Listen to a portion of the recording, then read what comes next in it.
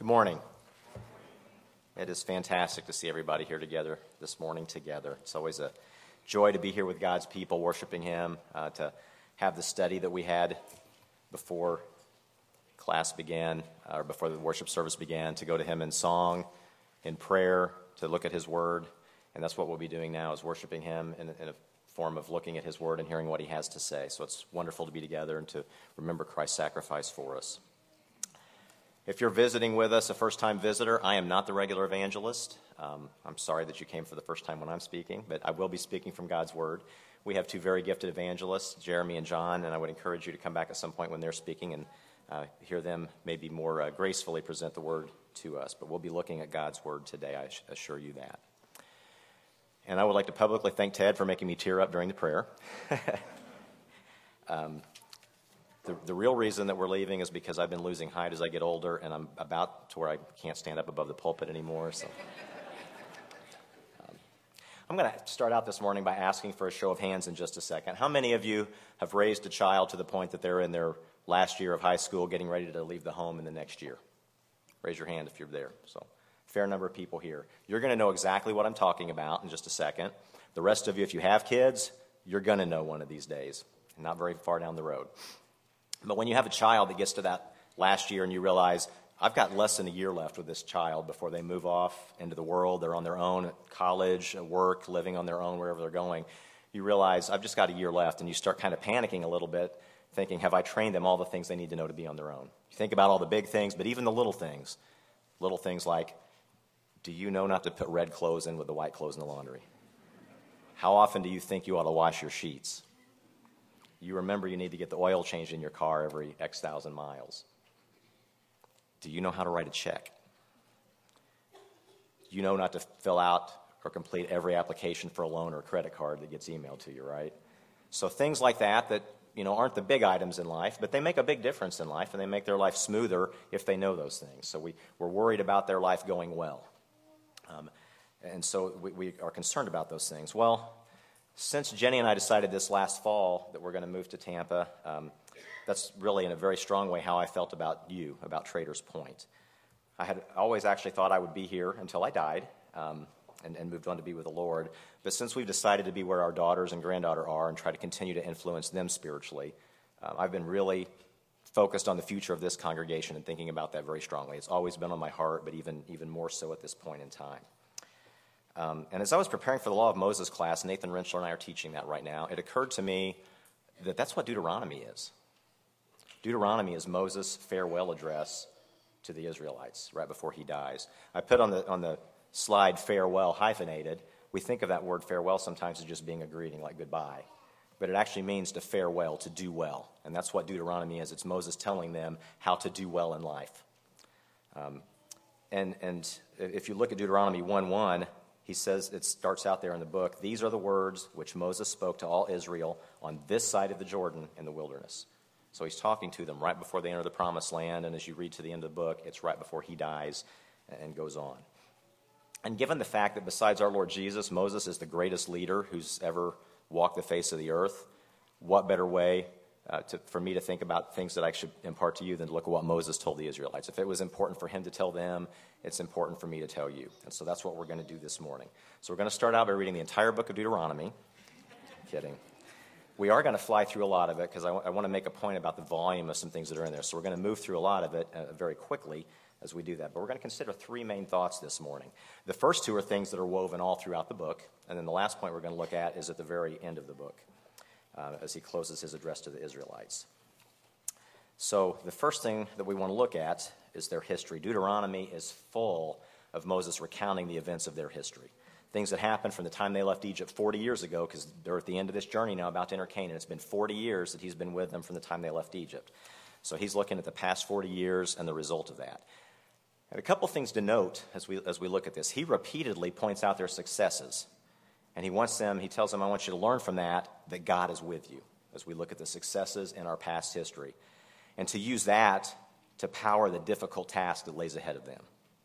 To use that to power obeying God precisely. And he attributes all of their failures as he looks at their history. He talks about their failures too, but he attributes all those failures to not trusting God, to not following God's way. as a reminder again that they need to follow him precisely. A second thing to note is he addresses this group 40 years later when all of the original adults have died, save Joshua and Caleb. None of the rest of the adults are left. But he addresses them as if they were the individuals that did all these things over the last 40 years. He repeatedly says, you did this, you did this, you did this, even though these were the children and the children of the children who hadn't been there. And that may seem a little odd, but I think in part it's because it's their history and it influences who they are. That's how they were raised and what their background is, and so it's had a huge impact on them, even though they maybe didn't even experience those things. But it's also in large part because people tend to continue in the same path as those around them, as their predecessors and those that surround them at that point in time. The Israelites did this, and we do this today. We tend to make the same kind of decisions that our group has been making, that we've been surrounded with, whether it's our country, our family, our church. We tend to make the same kind of decisions that we've been making over and over, with the exception that we kind of gradually get a little worse and further away from God over time, unless we actively and intentionally choose that we're going to learn from our group's history.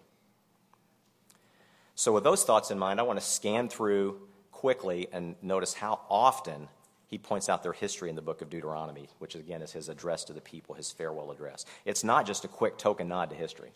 It permeates the entire book. It permeates his final address. So I think this shows the importance of truly considering their history for them and our history for us, and learning from our past mistakes and successes.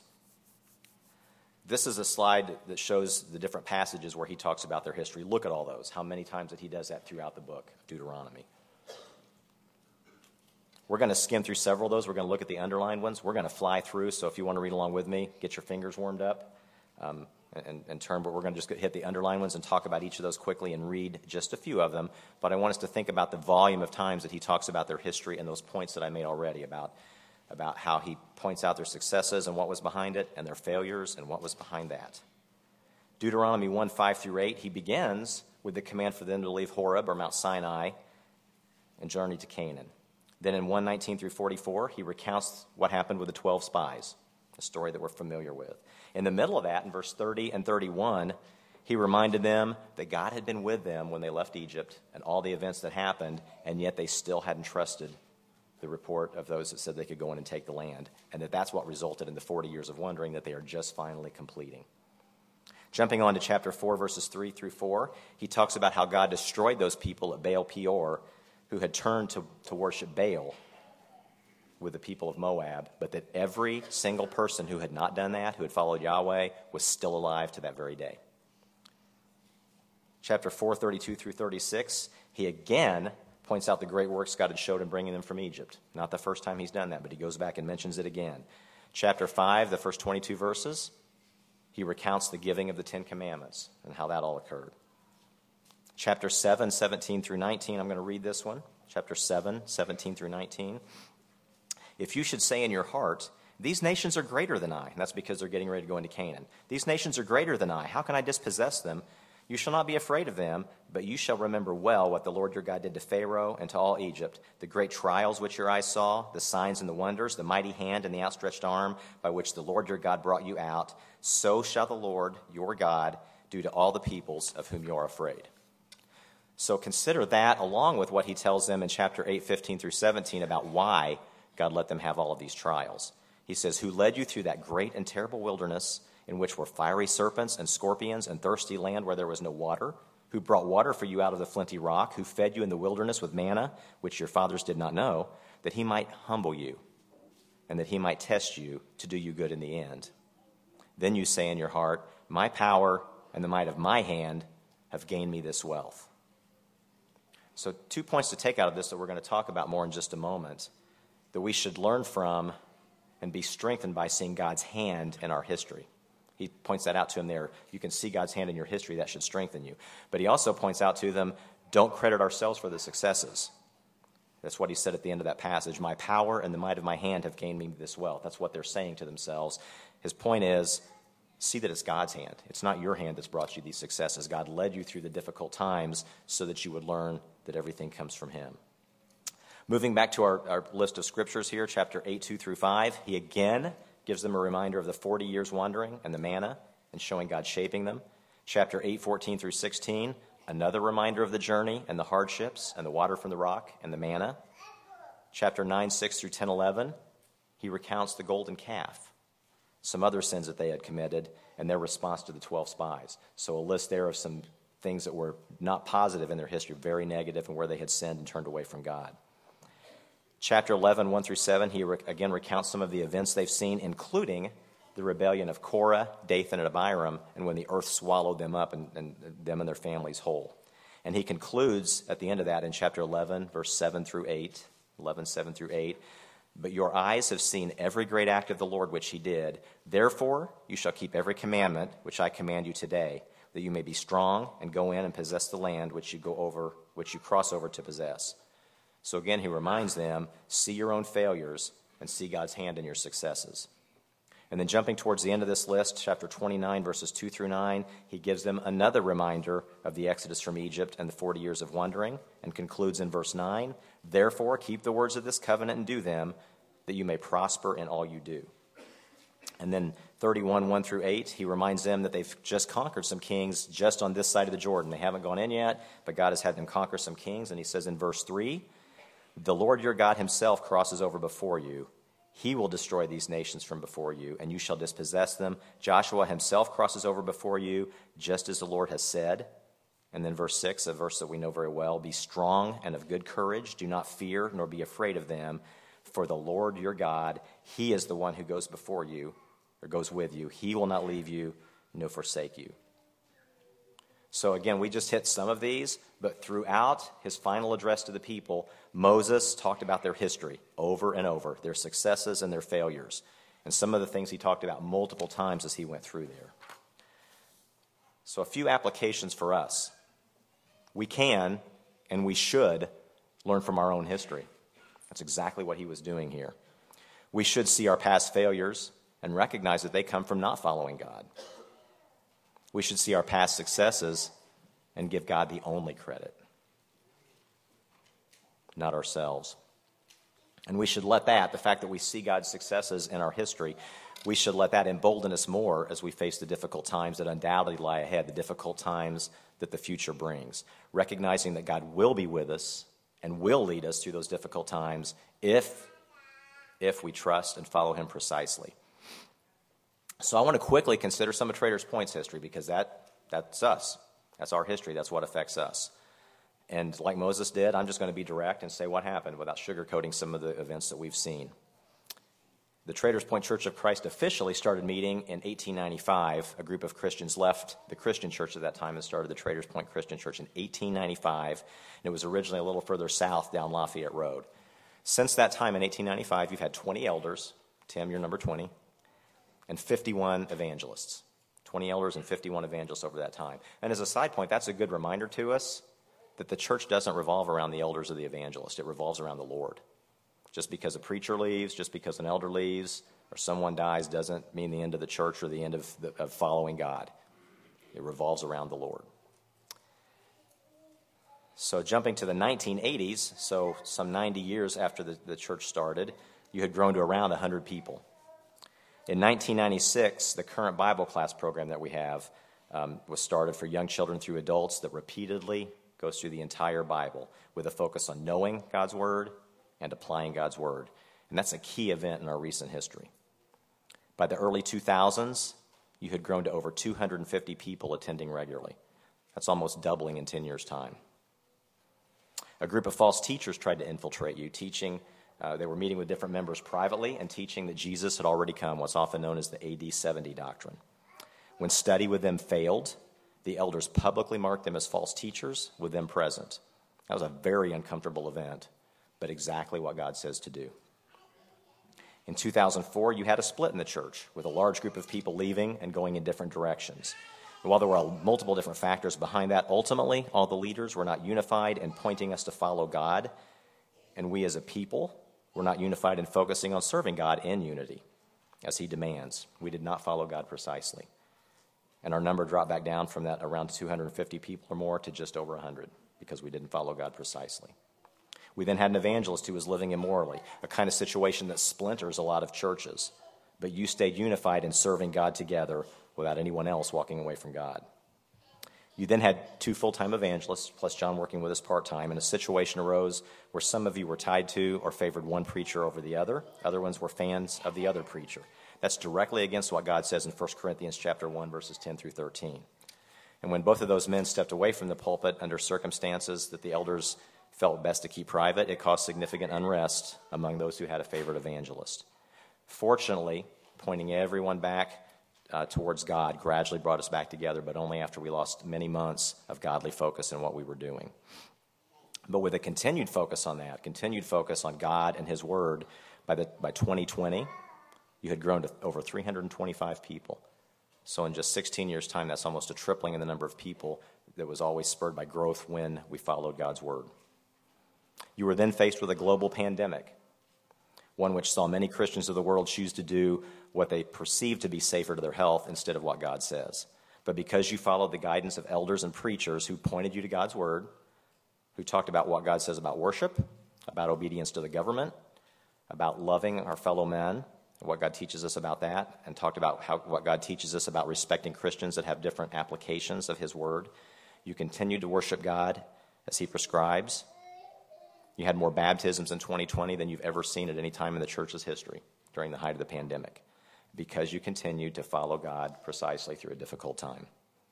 So let's learn from this. Let's learn from our history, just like Moses wanted the Israelites to do.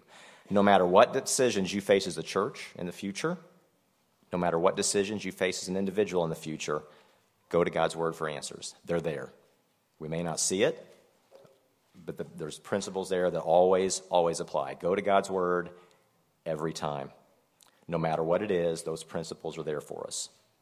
And when those decisions are difficult, very difficult decisions to make, things that are not going to be easy to do, let your history, the fact that God has been with you every time you follow Him, let that empower you to do what's difficult. He's been with you when you follow Him. He will continue to be with you when you follow Him. Not only is Moses addressed to the people, the book of Deuteronomy, not only is it filled with their history, but he repeatedly recounts the law that they had already been given and reminds them to follow it. This is a list of, I think, all of the times, certainly most of them, that he reminds them to follow the law. This is not the times he talks about the law. This is the times he's reminding them, follow the law, over and over through the book. Note how many times he tells them in different ways, know God's law, follow God's law. Know God's law, follow God's law. Over and over through his final address to them.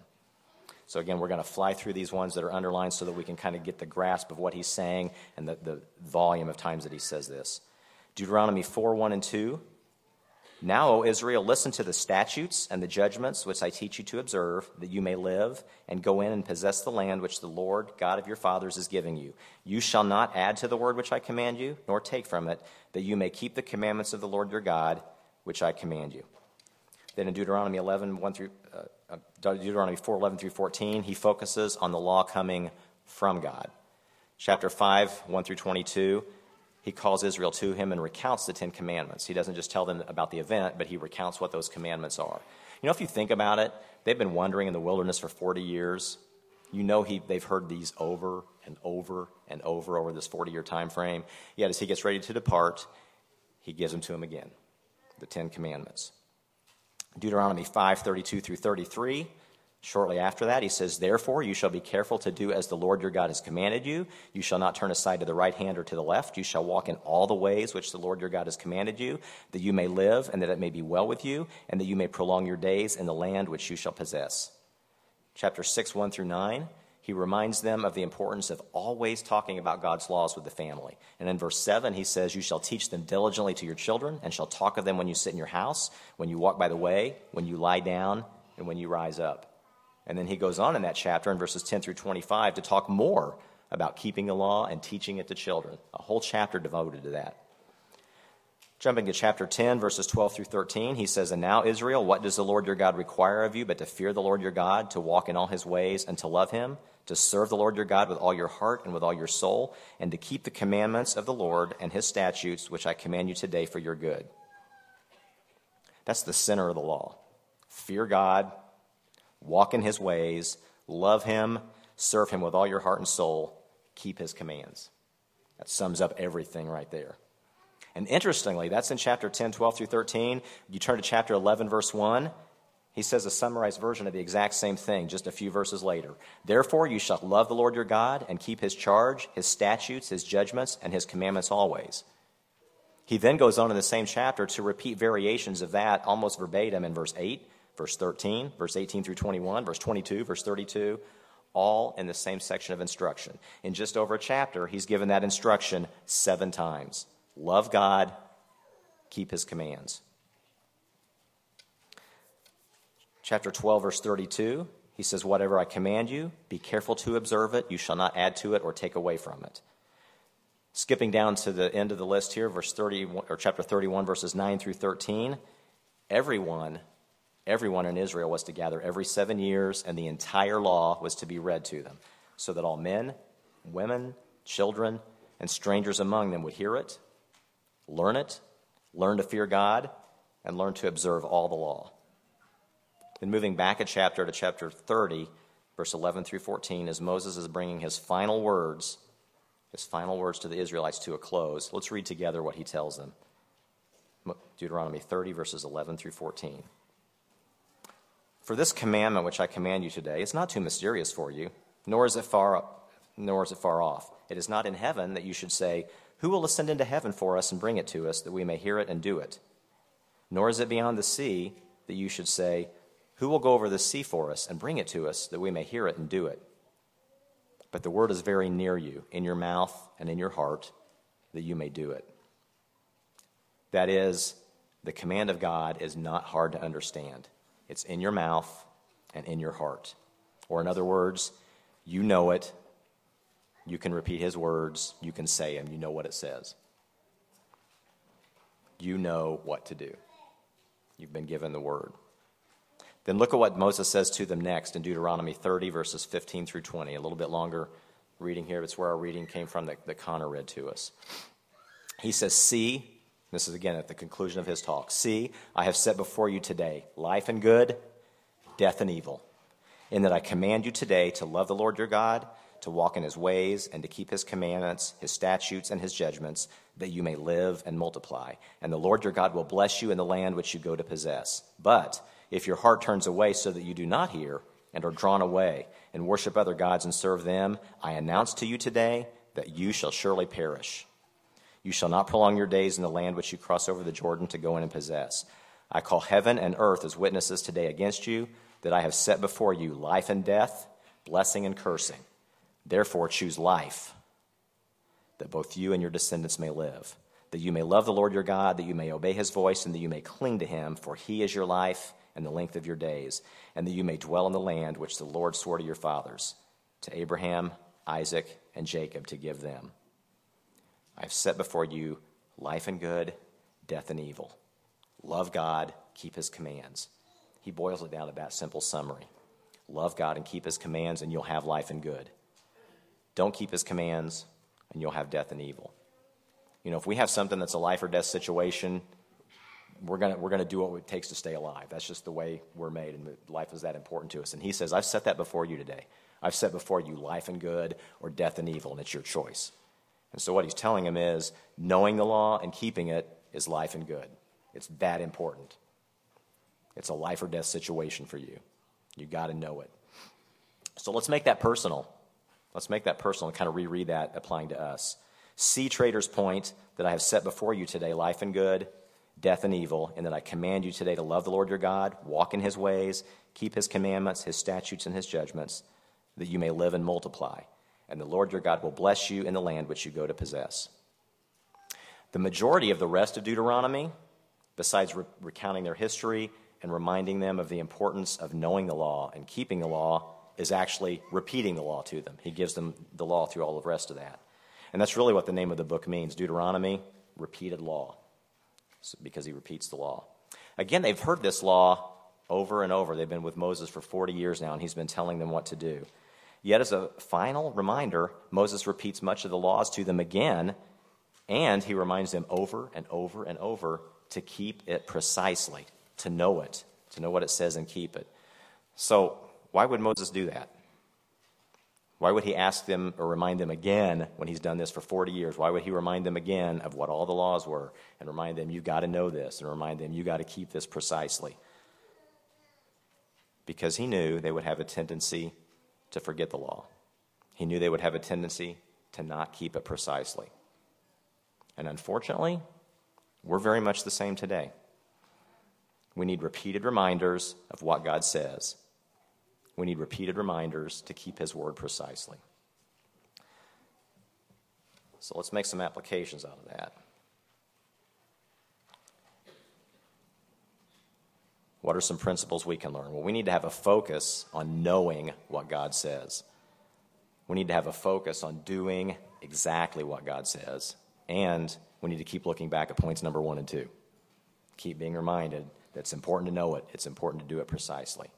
So here's a few practical applications for you. Those are some principles, but here's some practical applications for how can we actually use that. Lots of ways we can put that into play, but here's a couple practical ones. Our Bible classes. And note as a side point that our children's classes go through the whole Bible every 2 years. And in the adults, if you take a different class every time they're offered until you've had all of them, you go through the whole New Testament in 8 years. You go through the whole New Testament or Old Testament in 12 years. Kind of like the Israelites who had to hear the whole law every 7 years and make sure they'd heard the entire thing. It's a chance to repeat it. But our Bible classes, attend them always. If you don't come all the time, start coming all the time. If you don't come at all, start coming every time. Secondly, with the Bible classes, come prepared. Come prepared for Bible class. That means study ahead of time. That means giving thought to and completing the question sheet that you have about the class to get yourself ready to help guide your study and the things you're going to think about and talk about in class. I'll just tell you, as elders, we've seen a lot of you that come without a question sheet. We've seen a lot of you that come with an empty question sheet or it's not completed. You need to put in the study ahead of time and be prepared for the Bible classes so that you can know God's law, have it in your heart and in your mind, and be able to follow it precisely. Coming prepared for Bible class also means helping your children prepare, having them ready for class so that you go over their material before they ever get to class and they already know the story and the events that are there. That also means going over it with them later in the week so that they get it repeated from you later in the week and go over it once again. With the Bible classes, keep them totally Bible-based. As a teacher, as a student, as an elder directing the classes, keep them totally Bible-based. That may sound obvious, but it doesn't happen everywhere. A second practical application is our sermons. Jeremy and John preach from the Bible. So Jeremy and John, keep doing that. Keep everything from the Bible. And all of us, keep a focus on those lessons. It's easy to drift off. It's easy to let our minds wander. Keep a focus on the lessons. Think about how it applies to your heart and your actions. And read what they say from the Bible. You know, we have a tendency today to just sit back and listen. We do that with things on our mobile devices. We listen to podcasts. We listen to all kinds of different things. And we have a tendency to just sit back and let somebody talk to us and tell us what God's Word says. We need to look at it and see it from God's Word. That reinforces in our mind, this is what God says. This is God's Word. We need to read what's being said to us and let it reinforce that this is coming from God. When we hear a lesson from His Word, it's God talking to us, and not it's Jeremy's opinion or John's opinion or the elder's opinion. Look at what His Word says. The final point I want to talk about is the leaders to come. This is actually a very rare picture that was taken of Moses and Joshua coming down from Mount Sinai. It's Moses carrying the Ten Commandments. But this is not a point that permeates the book, but it is the conclusion of it, and it's critical for your future. If we briefly look outside of the book of Deuteronomy, if you turn to Numbers chapter 27, you see a historical recounting of the end of Deuteronomy when Moses was about to die. And if you look at what Moses requests of God in Numbers 27, verses 15 through 17, then Moses spoke to the Lord, saying, "Let the Lord, the God of the spirits of all flesh, set a man over the congregation who may go out before them and go in before them, who may lead them out and bring them in, that the congregation of the Lord may not be like sheep that have no shepherd." So Moses is about to die. God's told him that. And Moses knows that they need a leader to keep them following God. And we see in that same chapter, Numbers 27, 18 through 23, that God chose Joshua And then he had Moses inaugurate him as the new leader. And in Deuteronomy 34:9, we see as part of that, Moses laid his hands on Joshua to show Joshua and to show the people that he was the leader. It was being transferred to him, a transfer of leadership. So some applications for us out of that, for the sake of our leaders. Kevin, who's not able to be here this morning, but he told me he was going to listen to this. So Kevin, Keith, Tim, myself for the next few months here. And in a practical sense, Jeremy and John. Let's see briefly what Moses instructed Joshua. Look at Deuteronomy 31:7 and 8.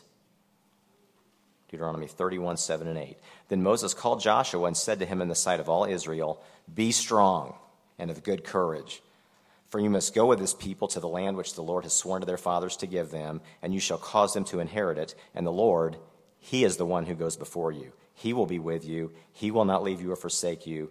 Do not fear nor be dismayed." Joshua was about to lead the people in war, conquering an entire new land. And what does Moses remind him of? God is with you. He will be with you. Do not fear. Do what is hard to do. Do it with Yahweh's leadership. So leaders, as you enter the difficult lands that undoubtedly lie ahead, remember that. For the sake of your future choices of leaders here in the congregation, I'm leaving soon. Men are going to age. We're going to be selecting new leaders at points down the road, at some point down the road. It's important to think about that. Let's consider why God chose Joshua. Why did he choose Joshua over all the other people that were in the congregation? Well, let's go back 40 years when they were fresh coming out of Egypt. If you look at Exodus chapter 24, that's where God started giving the law. He was giving Moses the entire law for all the people. And in 24:12, he called Moses up to the top of Mount Sinai to give him the law. And if you look at Exodus 24:13, it says, "So Moses arose with his assistant Joshua, and Moses went up to the mountain of God." Now that may sound like Joshua got dragged along, but if you think about it for a second, when God had started talking to all the people, they didn't want to hear it. They were frightened. They said, "Don't let God talk to us anymore. It was too much for us to take. Send Moses up." Joshua went up with Moses. Joshua went up to the top of the mountain with Moses. Then God gave the law, all of the law that they had, including the entire tabernacle assembly design, all of the entire tabernacle. And when Moses came down 40 days later, in Exodus 32:17, we see Joshua was still with him. Joshua had been up there with him the entire 40 days. And if you look in Deuteronomy 9 through 11, kind of an interesting point, Moses had no bread and no water for that whole 40 days. He was kept alive by the presence of God. And we have to assume the same was true for Joshua since he was there with Moses. Kept alive 40 days, just depending on God's presence. And then after giving the law, while the people were moving about in the different places that God led them, traveling, camped about the tabernacle, if you look at Exodus 33:7 through 11, we see something else interesting about Joshua. It starts in verse 7, Moses took his tent and pitched it outside the camp, far from the camp, and called it the tabernacle of meeting. Verse 9, and it came to pass when Moses entered the tabernacle that the pillar of cloud descended and stood at the door of the tabernacle, and the Lord talked with Moses. Verse 11, so the Lord spoke to Moses face to face as a man speaks to a friend. And he would return to the camp, that's Moses would return to the camp, but his servant Joshua, the son of Nun, a young man, did not depart from the tabernacle. Joshua, a young man, did not depart from the tabernacle where Moses met God. Joshua stayed where God was. We also see in Numbers 13 and 14 the account of the 12 spies. Only Joshua and Caleb stood up for taking the land, for doing God's will. And it got to the point that people were just about to stone Joshua and Caleb. They were that opposed to it. They were still standing up for what God wanted. God had to intervene. His glory appeared and stopped the people from stoning Joshua and Caleb. That's how strongly they were set on following God's way, that they were willing to be stoned to continue to follow that. He stood up for God's plan even when it was extremely unpopular. So for 40 years now, Joshua's been focused on God, willing to do the hard things that God wants him to do, no matter how hard it was. So all of this shows us the need for qualified leaders, and who is qualified to be a leader like Joshua was. So Trader's Point, use extreme caution in who you select to be your leaders. Use extreme caution in who you select to be your leaders. There's much more than just a quick checklist to run through in Titus chapter 1 and 1 Timothy chapter 3. It takes wisdom. It takes someone who is God-focused. Joshua had been on the mountain 40 days fed by God. He stayed in the tent of meeting where God was. And like Joshua, a true leader for God is willing to do the hard things, to lead the people where they should go, not where they want to go. A true leader for God leads towards God's way even when it's very unpopular by pointing the people to God. So use extreme caution in who you select as leaders. Younger men. A lot of younger men in the congregation. I can say younger because there's a lot of you younger than me. Start now developing your life to be the type of person who can be a leader for God. Doesn't mean you have to be put in a leadership position, but be the type of person who can be a leader. Start your life now doing that. Pattern yourself after and spend time with good leaders. That's what Joshua did.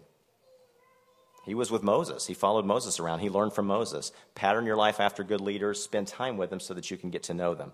Focus your sights on God, just like Joshua did. Then we'll have plenty of men who are clearly capable of being leaders for God, like Moses and like Joshua. So I'll be serving you as an elder only a short time more, probably a few months. It just depends on a few things that happen in our life, but it's going to give me great sadness to leave you. It's been a very difficult decision for us. But I move on to the next part of my life with a clean conscience toward you. I've given my all to point you towards God, to teach you the things that I think you need to know from His Word and to lead you towards God. So my final thoughts to you are really, I'm taking them right from what Moses said because I think his words, there's nothing better to leave you with than what he left them with. Learn from your history. Look back at it over and over. God will bless you over and over if you keep following Him precisely. No matter how difficult the circumstances are, He will bless you over and over. Keep following Him no matter what. But that means you have to know His Word. You have to know His Word fully so that you can focus on doing it precisely.